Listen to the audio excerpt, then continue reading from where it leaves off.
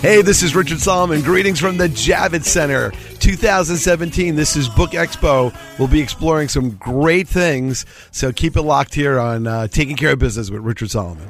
All right, greetings from Book Expo 2017. So I'm wearing, you can't see it, but I'm wearing my Lulu hat, right? Now, because I'm a Lulu author, and of course, who do I see? The Lulu people! All right, so let's go. You are Chelsea? I am Chelsea Bennett, yeah. Okay, and what do you do? I'm the events coordinator and PR person for Lulu Press. All right, cool. And then you are? I'm Lalita Samowski. I do our digital marketing. All right, so I'm walking along. I see you guys. You see the hat.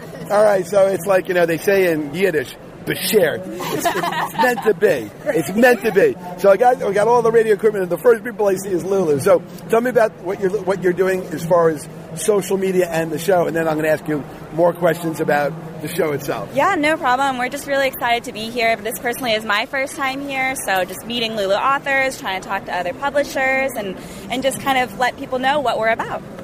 Yeah. Right. And you're the social media person with the posts? Yeah. So you're going to say, hey, Rich Solomon, Lulu I am Lulu writing guy. it as we speak, actually. So right. we'll definitely give you a nice shout out. We are so nice. It's so nice to meet you. And I'll give you my business card, and then I'll give you my YouTube link for this segment. Perfect. All right. So Chelsea, what's your role in all of this? So I actually coordinated the event, so I got... All right, so you got all the booths here, everyone came through me. And the Teamsters? All the Teamsters, all the famous people you see here, I know, they're friends of mine. So so I coordinated our presence here. So we're from Raleigh, North Carolina, so got everybody out here together. Thankfully, all of our booth assets and stuff, all of our swag arrived, so that's super exciting. You do have cool swag. Thank you you. do. Thank you for saying that. Thank you for saying that. Yeah. So we're just trying to get people excited and learn about Lulu, and like Lolly said, we're happy to be here and be meeting our authors. Well, the best thing about trade show swag is when you come home with the giant bag. And you go, oh look, I'll say my father, hey, I got this book on World War II for you. Hey, my mom, hey, I got this book about Turkish coffee for you. That's right. Hey, I'll say to my wife, hey, I got this book. Hey, to the kids, hey, I got this thing for you. And everybody's like, wow, You can get all your Christmas shopping done here. Right, exactly, right. And of course, now you guys aren't giving out the Lulu hats this year. No, and we're going to have to get new ones because it has our old logo on it. So we're going to have to get new ones. But yeah, we'll have new stuff coming out. I happen to have the orange hat, the blue hat, and the beige hat. Oh my gosh. So I have all three hats. It's just that in terms of color coordination that's pretty good. Because I believe it or not, I have a court appearance. I'm an attorney, so I have a court appearance at 2. So I figured this was the most lawyer-like hat of the collection. Orange was just a little too edgy for the courthouse. Well, we got your information, so when we do our next round of hats with our new logo, we'll send one. Oh, there you go. So have you met any Lulu authors yet? We have, actually, serendipitous. What's the Yiddish word for it again? Oh, no, beshert, mean intended. Yeah. Beshert. So, B-A-S-H-E-R-T, beshert. Yeah. So actually, diagonally from us is one of our authors who's here from Australia, and she has used us to print her books, and the publisher that she uses us to print her books. And so, just very serendipitous that she came over and introduced herself, and we're happy to put some of her books on her table and get her some exposure that way. So had I known, I would have printed a pile, and Well, you got to keep your book on you at all times. This number one. This year I brought my DVD because you can only carry so much. That's much lighter. But we say the book is the business card, so you got to bring it when you can. Well, I brought business cards. The problem is, in years past, I used to bring piles of books, and I felt like a pack animal. I felt like sort of like a mule or a camel. Oh yeah, no, and especially when it's getting warm in New York, you don't want to be schlepping all that stuff around. Exactly. That's a good schlepping. So how have you enjoyed the New York part of the show, meaning the outside the Javits Center? It's been great. Have you had any amazing food or anything like that? Yeah, we did. We where did we go yesterday? The place with the food court place. Like the Gotham Market. Gotham Market. Yeah, I think it was like a food court, but they have all kinds of stuff. Lolly got some delicious sushi burritos. Sushi burritos. Wow. It was so great. Wow. Yeah. So we had some tacos, some smoothies. Everything's been great. Yeah, we're having a really nice time. I will enjoy the nightlife and have a great show. All right. So thank you. Go Lulu. Yeah. Wait, and of course, how do we end the segment? What's the website? Oh, Lulu.com. Right, Lulu, right. Lulu.com. Yes, Lulu.com. Thank you, guys. Yeah, thank there you. you go. All right, continuing at Book Expo 2017, I'm with Kathy Jewell from the American Academy of Pediatrics. So those are pretty cool guys. All right, and I'm looking at a book that just had my name on it. It's called The Picky Eater Project. Tell me about this book. So this is a book for parents who have kids who will not eat food, or healthy food at least. That's what I have those. You have those. So the authors, we have two authors. One is a pediatrician and one is a cook. She's actually a famous cook. And they put together a book that's not only recipes that will help kids learn to love healthy foods, because you put them in the kitchen with you and you have them cook with you and shop with you, and it just makes it a lot of fun.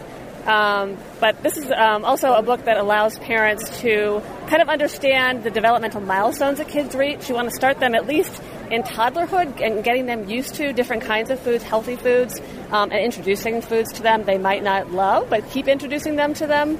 And it kind of takes them through six weeks, starting with cleaning out your pantry, making sure that you got the healthy stuff in front, and the not so healthy. Oh, that's a cool idea. Right. And same with the refrigerator, but just making sure the snacks, the junk food snacks, aren't readily available to them.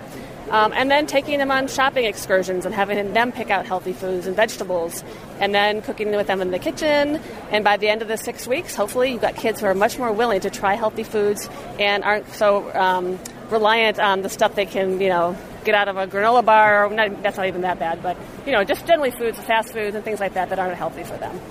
My little ones, when you show them things like, I bought this vitamin that had vegetables in it, I showed it to them. And I'm like, come on, it's a green gorilla, come on, it's fun. They go like this, they're like, no thanks. No, once I know it's vegetables, yeah. Well, as if there was strychnine and arsenic, as the two main ingredients. Yeah. You got to start them really young. They've got to be exposed to it very early. They've got to see you eating healthy foods too. That's important.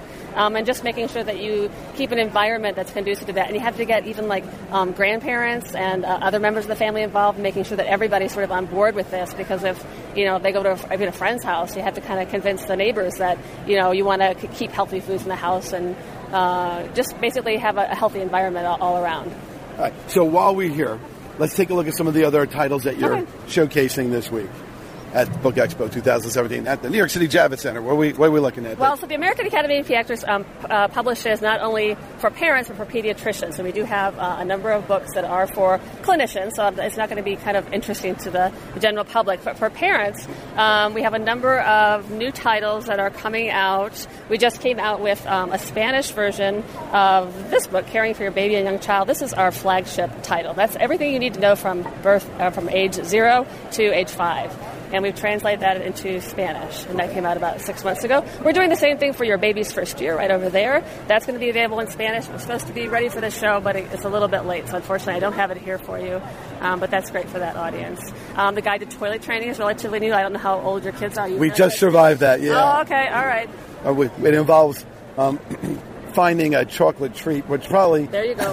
Which is not good for the Picky Eater Project. It was good. See, it was good for the Guide to Toilet. It was good for one thing and bad for another. Right, gotcha. So let's see, what else? Tell me about Dad to Dad and Mommy Calls. Those two. Dad to Dad is written by Dr. David Hill, and he is really funny. If you read his book, I don't think the cover really says how funny he is, but he makes it really interesting to dads to be part of the family. Sometimes dads feel left out because, frankly, a lot of what we do, we talk to moms a lot, but dad gets kind of left out. So he's really wants to make it. He wants dads to be part of the whole parenting process. So he kind of gives it the dad perspective. That's a very unique perspective as far as books go. So to Dr. Hill, hey, thanks for doing that. There you go. And then actually, I'm going to talk about Baby and Toddler Basics, which is our newest book. It's going to be by Dr. Tanya Altman, and she has been collecting over the years. She's been in practice kind of the most popular questions from parents, because they do ask a lot of the same questions over and over again. And she put them into a book format. It's going to be about 150 questions. It will be coming out in February of this year, and you'll probably see her on the Today Show because she's on the doctors right now as we speak today. Oh, wow. So you'll see her. And then this is her book, Mommy Calls? Right, that was her previous title. So that's the top 101 questions. So now we're going to 150. That is correct. So I'm curious as to the difference of the new 49. They will be important, and there's new things happen all the time. I mean, there's new things happening in the world with. I'm trying to think of off the top of my head. I can't think of anything. But let's talk about this because this is kind of a timely topic. Okay. Parents' Guide to Childhood Obesity. We see that all over the place. And I mean, if you look at me, I'm not exactly thin. So long time ago I was, but so it happens to the best of us. Yes. So this is by Dr. Hessink. Dr. Hessink, right? She's a past president of the American Academy of Pediatrics. And what's sort of the gist of this book, and how does that relate to the Picky Eater Project? Well, I think picky eaters are a little bit different than this book is really for kids who are eating too much or really aren't getting enough exercise, and it's all about balance. Right. That's her big thing, is making sure that energy in, energy out. Basically, if you eat X number of calories, you got to work it off, or you're going to gain weight. It's very simple and very straightforward, and it's not gimmicky at all. It's a very straightforward book, and it's an important educational book to get parents to understand what nutrition is all about and how important exercise is for kids. So if people want to go to your website, what's the website? The website, we have one for parents called healthychildren.org. Oh, that's cool. Healthychildren.org. Right, and there is links from that website to our what we call Shop AAP, which is where you can buy all of our parenting and pediatric clinical titles. Oh, great. Yeah. All right, so welcome to New York, and thank you. Thank you very much. In my house, there's a need for a tooth fairy expert, and we are short. because when I checked the database for tooth fairy experts, I had to come to aisle 2000 at Book Expo, and you are... I'm Jennifer Boyer. Jennifer, why don't you come out here so we can talk without having to reach with the equipment? So are you the tooth fairy meister? We are the tooth fairy meisters. Okay, so you're a meister too. What's your name? My name is Terry Murray. Okay. Now, did you grow up in Tooth Fairy Land or something? My husband grew up in Tooth Fairy Land. I was going to say, how does one get special access? Usually you need like a special badge or a swipe card. Or When you're born, the Tooth Fairies come and they give you that special pass. Tell me about the process here. So when you're born, I heard you're assigned your own Tooth Fairy? You're assigned your own Tooth Fairy. Wow. Okay. And but you don't see them until you grow up and you have your first wiggly tooth, because they have to go through schooling and practice of flying through storms and not being detected by dogs and getting flushed down the drain. They have to go through all that protocol, and they also have to find their way to your house. Right. Oh, so they need GPS training and survival training. Exactly. Okay, well... And then once you have your first wiggly tooth, that's when you'll meet your Tooth Fairy and get to name it for the first time. Oh, you got to meet... You name your Tooth Fairy? I had no idea. Oh, I'm so in the dark. Mine's name is Abigail. Abigail, okay. Yeah, she's been with me for a long time. And when your tooth falls out, she takes it back to Tooth Fairy Land, and then... For repair? Maintenance? For celebration. Yes. Oh, for celebration. There you go. Absolutely. Okay. And then when the next tooth falls out, she comes back. So she goes back and forth till you've lost all your teeth. And some people wonder, what she does with those teeth, and you have to read the end of the book to find that out. So for the adults, if I'm in a barroom fight and I lose some teeth, does the Tooth Fairy come, or that's just a different... We have a Tooth Fairy named Butch that comes to all the barroom fights. And the professor. Oh, wow. I know what's the professor's name. He's the guy that teaches the Tooth Fairies all the...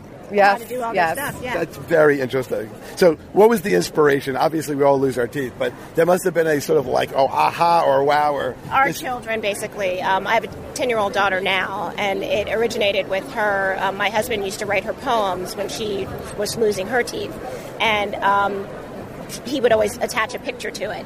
When she got a little... A picture of the Tooth Fairy or the picture of the tooth? A picture. Yeah. Okay. And she was on his computer when she was around 6.5, and it popped up. So she's like, "What's my Tooth Fairy doing on your computer?" And with that, he thought... Cybercrime. Exactly. She was attached to this particular clip art, so we conceived that, and then we joined together with our best friends who also had daughters. And we tested it with our daughters, who still have their Tooth Fairy, Ella and Rosabella. They're very attached to them. And we were also inspired through just how our family rallies around this milestone moment with your children. I will admit, we had a great experience with Elf on the Shelf in our family, and we wanted to create a similar experience, but definitely not the same, where ours is here to comfort you and touch you, and you can touch it, play with it, bring it to school. It's not here to frighten you. It's so awesome because I'm going through this right now. Oh, yeah? And we've had some teeth, and we're at the point where the one over here is like all wiggly. It's not really ready. But it's on the verge. Put your tongue under it a little bit, lift it up, move it around. So so this will help me explain. I'm going to actually play this tape for my little ones. Fantastic. So that's cool. Very exciting. So So this is the boy and the girl tooth fairies? Yes, and it's like a whole survival kit. So you get the story that explains why their whole purpose, and then you get choice of boy or a girl.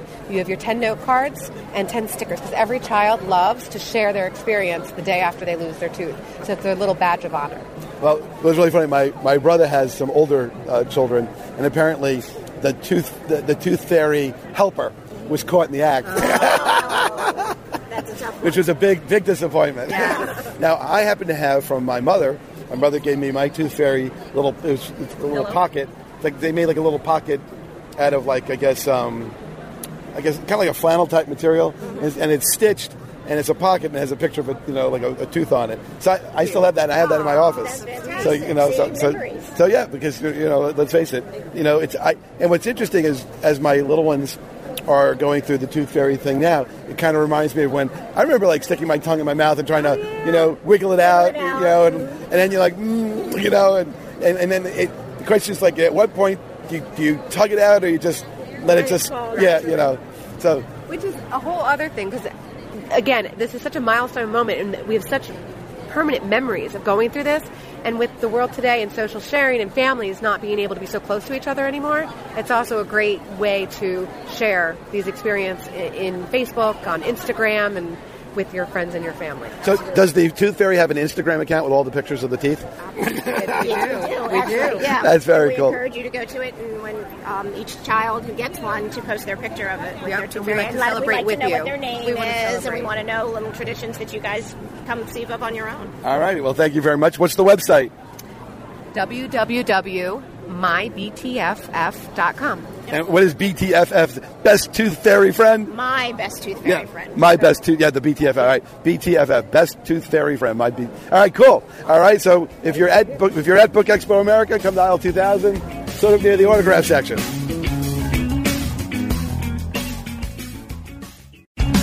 Hey, this is Jeff Mattson, the Dark Star Orchestra, and you're listening to Richard Solomon on WCWP 88.1 FM.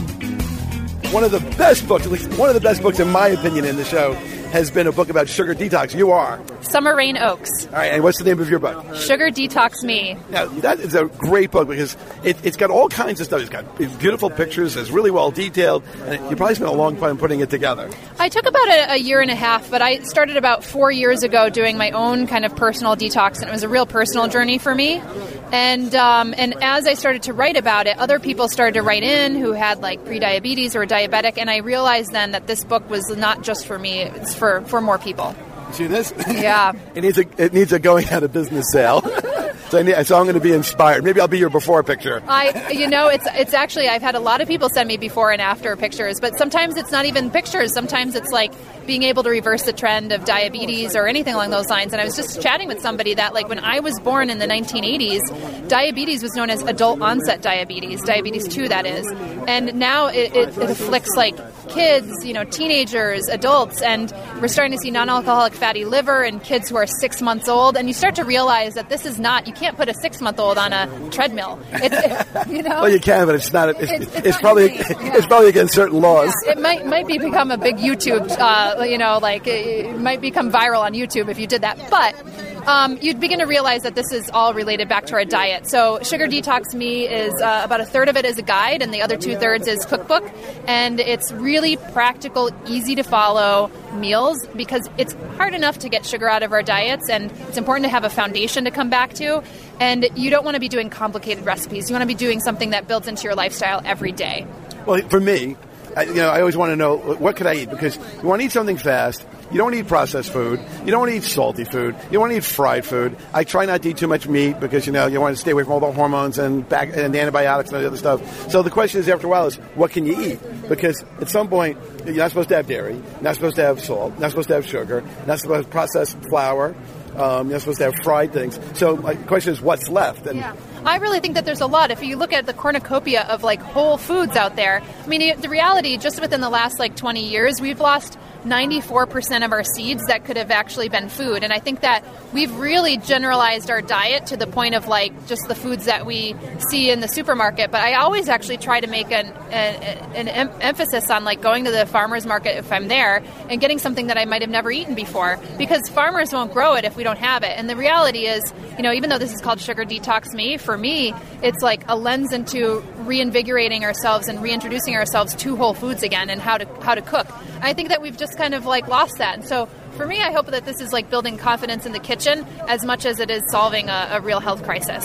But isn't sugar just an addictive substance in a way? It is. I mean, and I think that there's the idea of and the concept of around addiction is an easy one to say, but I think that, scientists are still on the fence with it. And I think part of it is they're on the fence also because they're being pushed by lobbyists. And I've talked to a really wonderful woman by the name of Ashley Gearhart, who looked at the Yale Food Addiction Scale. She's the one who created it. Now she's at the University of Michigan, and I talked to her about it, and she goes, well, sugar doesn't go past the blood-brain barrier like in alcohol, for instance.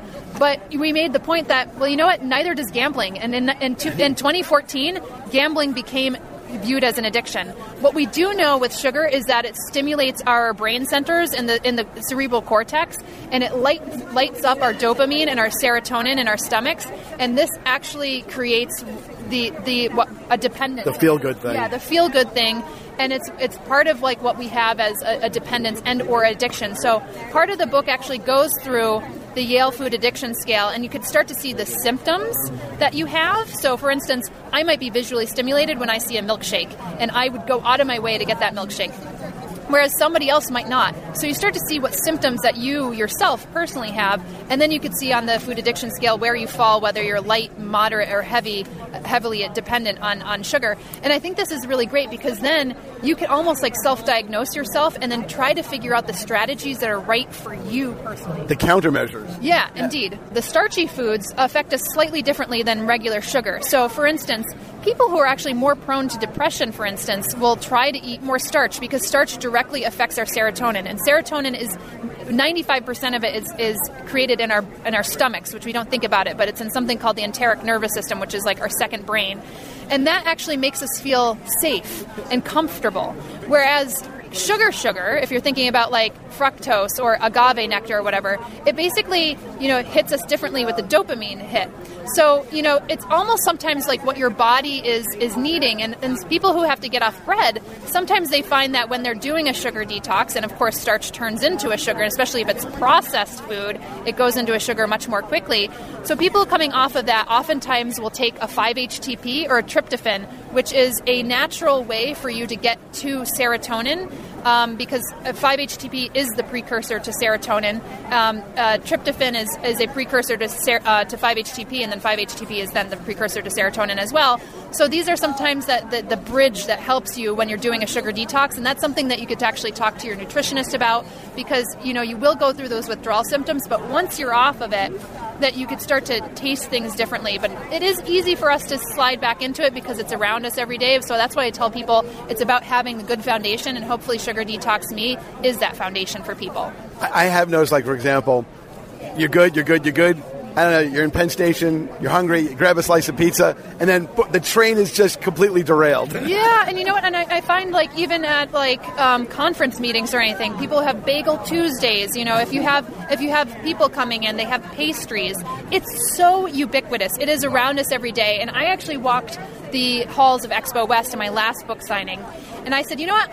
You could fill your kitchen coffers with the things at Expo West, and it's like the Natural Products Expo. It's like the largest natural products expo, and I have like quotations around natural products. And I said, I'm not going to come home with anything that has sugar in it. I have to tell you that 95% of the stuff on that floor had added sugar. And I ended up coming home with like tea bags because tea bags didn't have the added sugar. It's unbelievable what we see in our food these days.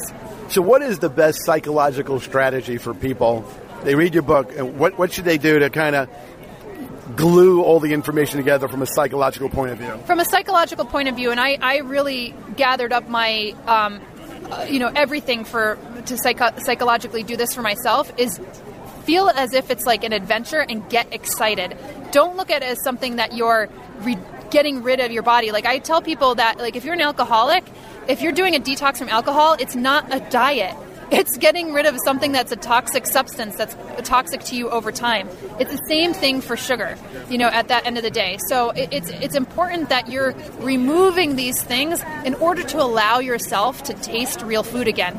That tomato, that heirloom Brandywine tomato, is going to taste monumentally different once you give yourself the time, 2 weeks, 3 weeks, whatever it takes you, in order to be able to taste that food again, the real flavors and the nuances of flavors, and you're going to be thanking yourself afterwards. That reminds me, I've never smoked, but people who gave up smoking say that after a while you begin to taste food again. Yeah, indeed. And actually it was really crazy that one of my friends, who's also a cookbook author, and she wrote something about the slow loss of foods we love. She actually, had recently gotten divorced, fell into depression, and she started taking antidepressants, and had found that and she's Indian. She's like, I couldn't taste any of my food. All my food tasted bad. She's like, it was flavorless, and she's eating like curries, like green curries and red curries, and all the food that her mom used to cook her. And she's like, I don't really get this. And she had discovered that even certain drugs, like the depressants she was taking, actually reduced her flavor for food. So she ended up getting off the antidepressants and dealing with it in a very different kind of way. And I thought that was like so empowering to see that like we're taking things into our system that completely change our taste buds. But the empowering fact about it is that taste buds change over time, and we have the ability to be able to do that. And when I found that I had a sugar tooth, my mom said something that was really revelatory to me. She said that when I was pregnant with you, I craved oranges, and she would have pounds of oranges and drink orange juice like crazy. And she didn't have those types of swings with my brother when she was pregnant with him. And I was like, I wonder if that can influence like the sweet tooth I always had. And you know what? As I was doing the research, it absolutely does. And even what your grandfather and your grandmother ate can affect it. So I looked at this as from the standpoint of like, what we're eating now actually can affect our grandchildren, and probably more after that. And that's not their choice. So we're making the health decisions for generations after us without them even knowing it. And that's when I realized that if diabetes swung this way and has become the largest healthcare crisis, it's the most taxing on our healthcare over the last 10 years. I realized that if this is the case, then we're going into a massive healthcare crisis in the future. And so I'd like to see that this book could offer a preventative approach to the way that we're dealing with our diseases. Do you have a website for the book? I do. It's sugardetox.me. And on the website, I do 10-day and 30-day guided cleanses for people. So it's a nice complement with the book. All righty. You've been very gracious with your time. Thank you. You're welcome. All right. We are in aisle 800. Okay, because I have to have people know where they're going. All right. So we're at the Javits Center. We're at the Naval Institute Press, which we review every year. And I'm happy to have Robin Noonan here from Annapolis, Maryland, because what's in Annapolis? U.S. Naval Academy. All right, so what are we featuring this year? This year, I'll talk about 3 of our lead titles. The first is Operation Blackmail, One Woman's Covert War Against the Imperial Japanese Army by Ann Todd. This is a September publication. It's a hardcover title, and it is the story of OSS operator Elizabeth McIntosh, who worked in the field of what was called at the time black espionage. She served in the China-Burma-India theater, which she termed the CBI, Confused Beyond Imagination. She served. I worked there. She served alongside Julia Child and Paul Child, alongside Margaret Mead and Mr. Mead, who I'm sure he had his good traits but wasn't as notable. Her shtick, understanding the Japanese language and culture, was subterfuge. She wanted to get inside the minds of the Imperial Japanese Army and twist them around, sow doubt, just to take them off their A game and to make them wonder. And today at the show, we're giving away these matchbooks because one of the things that she would do would be to put messages in matchbooks and plant them in the hands of the Japanese. Oftentimes, she never knew if her plot was successful or not. Well, we won the war. We did, but this was a tactic of hers. Moving right along. Just as a side note, one of my recent guests was Milton Pike, who in World War II was the gentleman who printed up the Japanese surrender documents, September 2, 1945, signed in Tokyo Bay. He made a bunch. I actually saw the 2 extras that he kept in his home. So, cool. And that's cool. up on YouTube. We have pre-publication blurbs from H.W. Brands, who's a New York Times best-selling author, and we have it on good intel that intel what we're mailing galleys to some former high-ups at the CIA, because Betty McIntosh, the subject of this book, is near and dear to their hearts. She lived to be 100 years old. She died about a year and a half, 2 years ago, and get this, she was sharp until the very end. She thought somebody really ought to look at weaponizing Facebook to get inside the minds of ISIS. Wow. So, this is a hot book for us. And just for the people, this is for background, OSS was the precursor to the CIA. It was the Office of, what was it, Strategic? Secret, isn't it Secret Service? Well, whatever it was, they were the precursor to the CIA. The CIA kind of came after World War II. That's right. But all of the famous agents from the CIA that started had their roots in OSS. And a tidbit was because these people were, I think the term she used, were kind of artsy-fartsy. They were linguists, they were artists, they were painters, and somebody new joined them, and he said, "I'm joining the oh-so-social group." Okay, what else are we looking at? Next, we're looking at gambling and war, risk, reward, and chance in international conflict. This is written by Justin Conrad, and the takeaway here is this book is like taking a war college course at a Las Vegas casino. Justin Conrad has written this book, which stands on its own, but would be perfect in course, for course use for international relations, military strategy, risk, reward, probability, looking at chess, cards, et cetera, and he's created a guide for instructors to use this book in military strategy courses. This is an October publication. So what are we looking at on the bookshelf over here? Okay, on the bookshelf, Reader's Bookshelf by Admiral James Stavridis, retired from the U.S. Navy.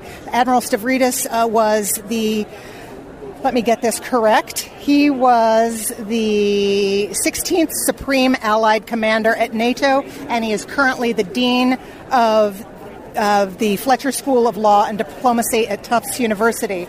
Admiral Stavridis and his co-author, R. Manning Ansell, for years polled military brass as well as management higher-ups and asked them, what were the books that made you the successful leaders, the successful women and men that you are? So this book is a compilation of those titles. I just, for instance, turned to From Beirut to Jerusalem by Thomas L. Friedman, and this particular title was recommended by Admiral Michael Mullen.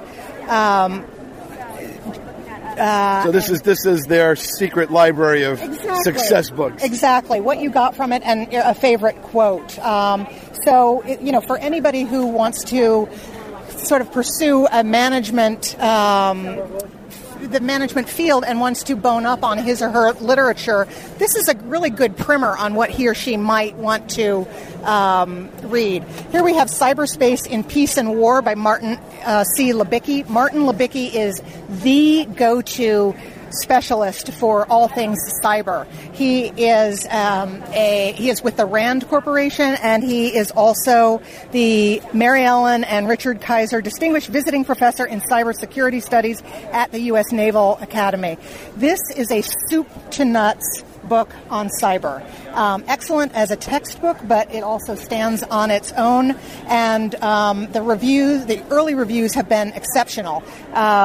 Strategy Bridge said years from now, people will regard this book as, the gold standard. He starts on a very foundational and simple level and builds from there. And this is perfect for those people who aren't steeped in cyber, but because of the times we live in, we all now need to know something about...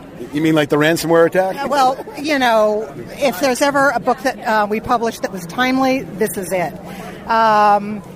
Let's see. Last of the Enemies is a novel by Tom Glenn. Tom Glenn served.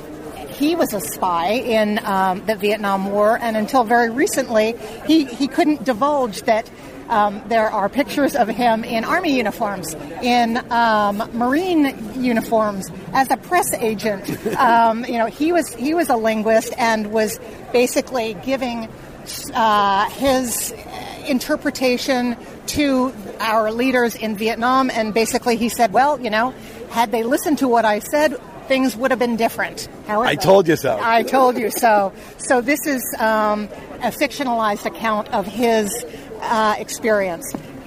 Soldiers and Civilization is a new book that is out by Robert Bonadonna, and Bonadonna's thesis is that a duty of our soldiers, sailors, Marines is to, when they are deployed abroad, not only to fight the mission, whatever that is, but part of the mission is to maintain the civilization of the country in which That's they a very find interesting, themselves. yeah. It's not to obliterate the literature, the language, the art. Sort of like the prime directive of Star Trek. Dazzle. This is fabulous. Dazzle by James Taylor, not the singer, is a lovely, fully illustrated, full-color book on dazzle camouflage, which is prevalent during World War I. This looks at what was basically a 2,000-ship artistic canvas, where the ships sought to basically elude telescopes. Okay. So, kind of cool. Let me end with this one. Yes. All right. This was Holocaust Heroes. This one is very interesting. Let's step away from all of the other beautiful talk here. All right. So this is Holocaust Heroes by Mark Felton. By Mark Felton, Resistance to Hitler's Final Solution. We have just received this book in our warehouse. It's one of the titles that we have American and Canadian rights to, and like some of the others, it's chock full of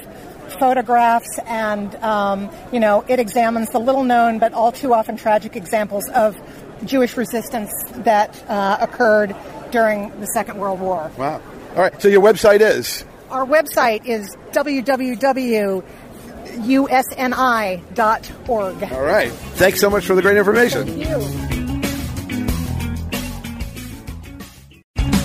Hi, this is the Great Thordini. You're listening to Richard Solomon on 88.1 FM WCWP.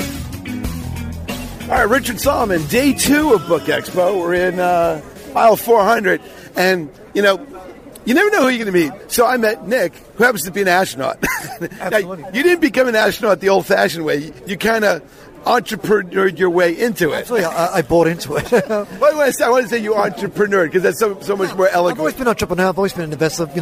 I knew since I was 12 years of age, and I'll share the funny story. But anyway, so for the first 10 years of my life, never went to academia. I was a sick kid, chronic allergies, debilitating asthma.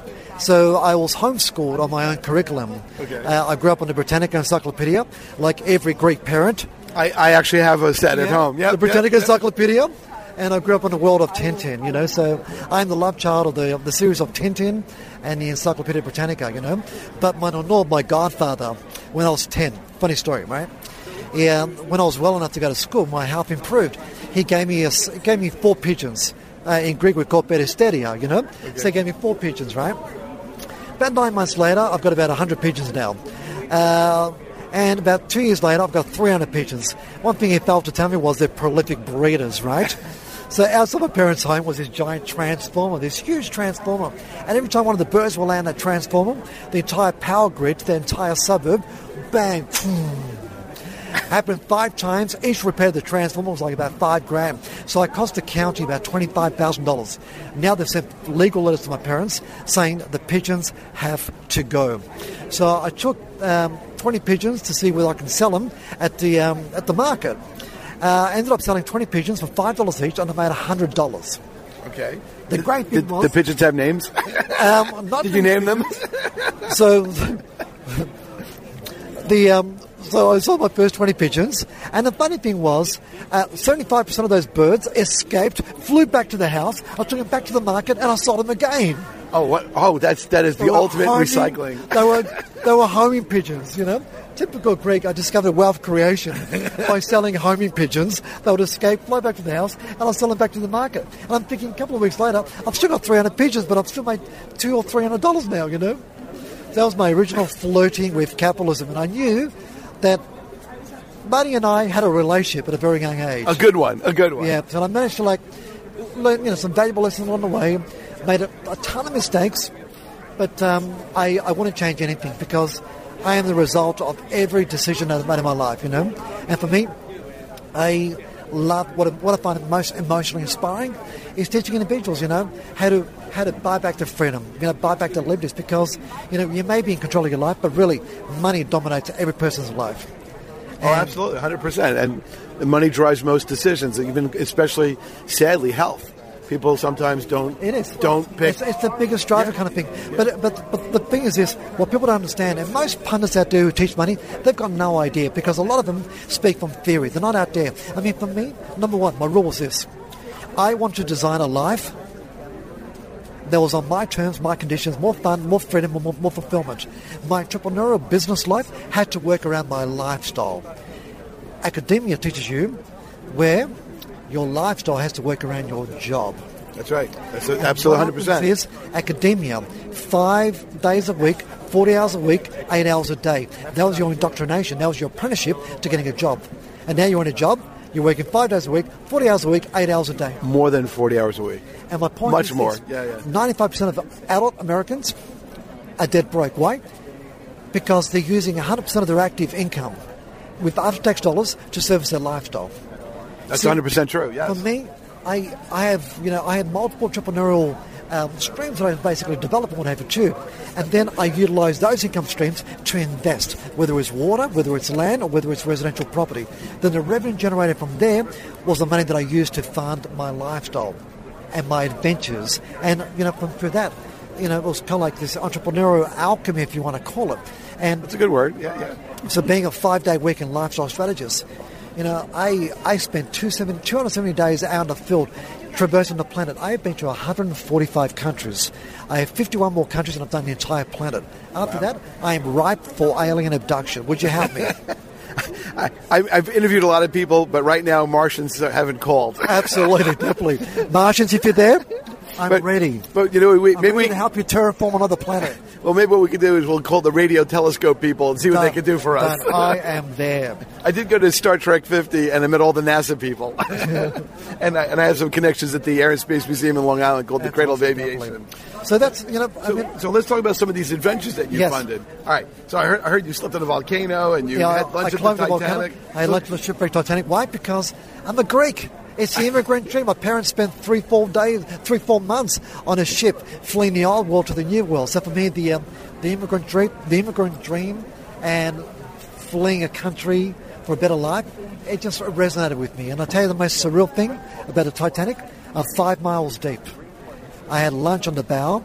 I had a shot of vodka, some chocolate, some tuna sandwiches, and the most emotional point was looking outside this 5-inch acrylic glass, and the entire shipwrecked Titanic was littered with suitcases. Oh, wow. Suitcases back then were made out of leather, and leather does not decompose. Really? These were the suitcases of the immigrants and the dreams of the immigrants. Oh, in the steerage class. Yeah. Oh, wow. Unbelievable. Wow. Because the rich and the elite, they escaped in the lifeboats, but the immigrants were locked up in steerage class, in third class. Which also goes to money, which is, you know, money driving decisions and fate. Absolutely. If that doesn't teach you anything... I love education, but I feel like academia is failing society. Because I can guarantee you this, you know, and I speak to a lot of millennials. If academia had a refund policy, I can guarantee you every millennial will take up that refund policy because it doesn't service you or furnish you with what you need out there in the real world. So what are the tips and strategies that you talk about in your 5-day weekend? Get paid to think.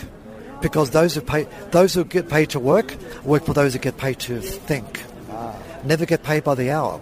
Always get paid by the amount of value you bring to the hour. Okay, because the truth is, in terms of the world, I'm a lawyer. And I deal with, you know, architects and engineers and other people, accountants and everybody's hourly. The problem is, how many hours can you work and how many hours per... Two things can happen. You need more money, you either raise your hours. So you're financially trading more time for money. And the thing is, if you're working 50... Look, the universe will allow you no more than 168 hours a week. That's right. If you're working 90 hours a week, okay, you're going to be sleeping at least 60 hours. You're already up to what? 150 hours. What about time for food? The average individual spends 15 to 20 hours a month just on Facebook. Wow. So you have this whole social media thing going on. Oh, by the way, we never even talked about your space exploration thing. So I basically funded my dreams with the Russians. The Russians had a space program for civilians, cashed up civilians, but one of the criteria was you had to pass all the exams, all the health, psychological testing, all the simulated. So basically I was training alongside cosmonauts and NASA astronauts. But they used their academic qualifications. I used the your financial qualifications, entrepreneurial bank cash flow to fund my dream. What part of Russia is the space? In Star City, which is like the Cape Canaveral. Right. So Star City, back in the Soviet days, was a hidden base. Not even NATO knew of its existence. Hidden out in the woods, in a pine forest, And that's where Yuri Gagarin trained. And that's where the Russians led the space race up until 1969 when the Americans finally landed on the moon. Now, just for a point of trivia, when it was the 50th anniversary of Yuri's shot, I actually interviewed the cosmonauts that were on the International Space Station because they had a big ceremony on Long Island to honor the 50 years. Wonderful. So, so how long did you train for? I spent 2 years. Okay, and then so basically, being to the stratosphere, I've been edge space, and I'm actually mission allocation status for a future flight to the International Space Station. Okay. So I can spend a couple of months up there, and probably do my book launch for my next book up there too. All right. So I want to ask a favor, which is, could I interview you while you're in space from my radio station? Done. All right. See that? So we'll have to exchange information. That's the coolest interview. I think that'd be really cool because I've had lots of call-ins, but nobody from outer space. Oh, they've all been land-based. So I'll work on the Martians for you, and you work on the International Space Station for me. Absolutely. When is your launch set for? March of 18. March 2018. All right. And then how long are you going to be up for? How long? What is the duration of your space flight? Well, for the flight to the ISS, that'll be anywhere up to 2 months. All right. Cool. And as a private civilian, and it's. I mean, I can go on hours and hours about that. What do you want to do up there? Obviously, experiments, reach out to young kids, inspire them, inspire the next generation, kind of thing. I mean, it's like probably somebody listening, probably a young kid listening with his parent right now, could be the next kid, in 20 years' time, be one of the first astronauts to go to Mars, kind of thing. So who knows? I want to inspire. I mean, for me, I want to illuminate. I want to inspire individuals and provide them with wisdom, because I would have loved to have had a mentor when I was growing up. I guess you're going to be the mentor that you wanted to be for a lot of other people. Absolutely, definitely. So I want to provide a path. So, to inspire me as a broadcaster, what do you like to see in the media to do something different that you don't normally see? What is the wisdom that you'd like to say to us as media people? Teach more entrepreneurs, because it's entrepreneurs that is going to cure America's financial cancer. Because a lot of individuals of the adult population, by 35 they've got financial diabetes, by 65 they've got financial cancer, and they're in a hurry to retire. Why? Because they despise their life. The only reason why you want to retire is because you despise your life. Right, because if you really wanted it, you just keep going. Because why would you, for example, have you designed, and for the listeners right now, I want to ask you a question. Have you designed a life you don't need a vacation from? Think about that. For most people, the answer is no. Because most individuals, unfortunately, look with all best intentions, but they're working Monday to Friday and they get parole for the weekend. Friday, they're celebrating. Why?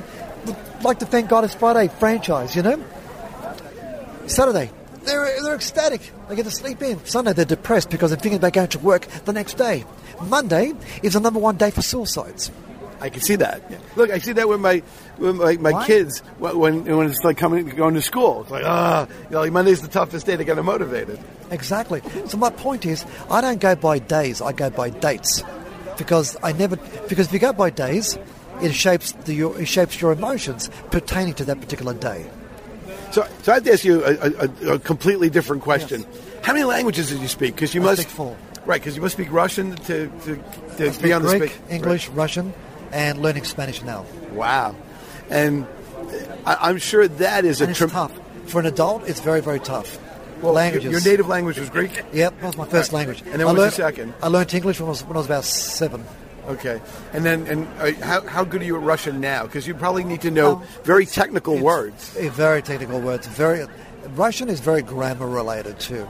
And if I don't use it, I lose words pretty easy. So I like to be around Russians whenever I can. And, speak just like anything. Like, if you don't use it, you're going to lose it. That's just life. So sort of in English, you probably know all these complicated financial terms, and in Russian, you know all these science and technology terms. Well, in English and financial terms, I have the ability to, remove all the hieroglyphics. Okay. And, you don't have to be like a financial Egyptologist, for example. So I make it very, very easy to understand, to digest and absorb. Because the reason why finance is very difficult for people is because all these brokers and advisors, they use complicated language to impress people they don't particularly like in the first place. So what I do is I don't overcomplicate it. There's no paralysis. I keep it nice and simple. Just nice bite-sized chunks, nuts and bolts, step by step by step.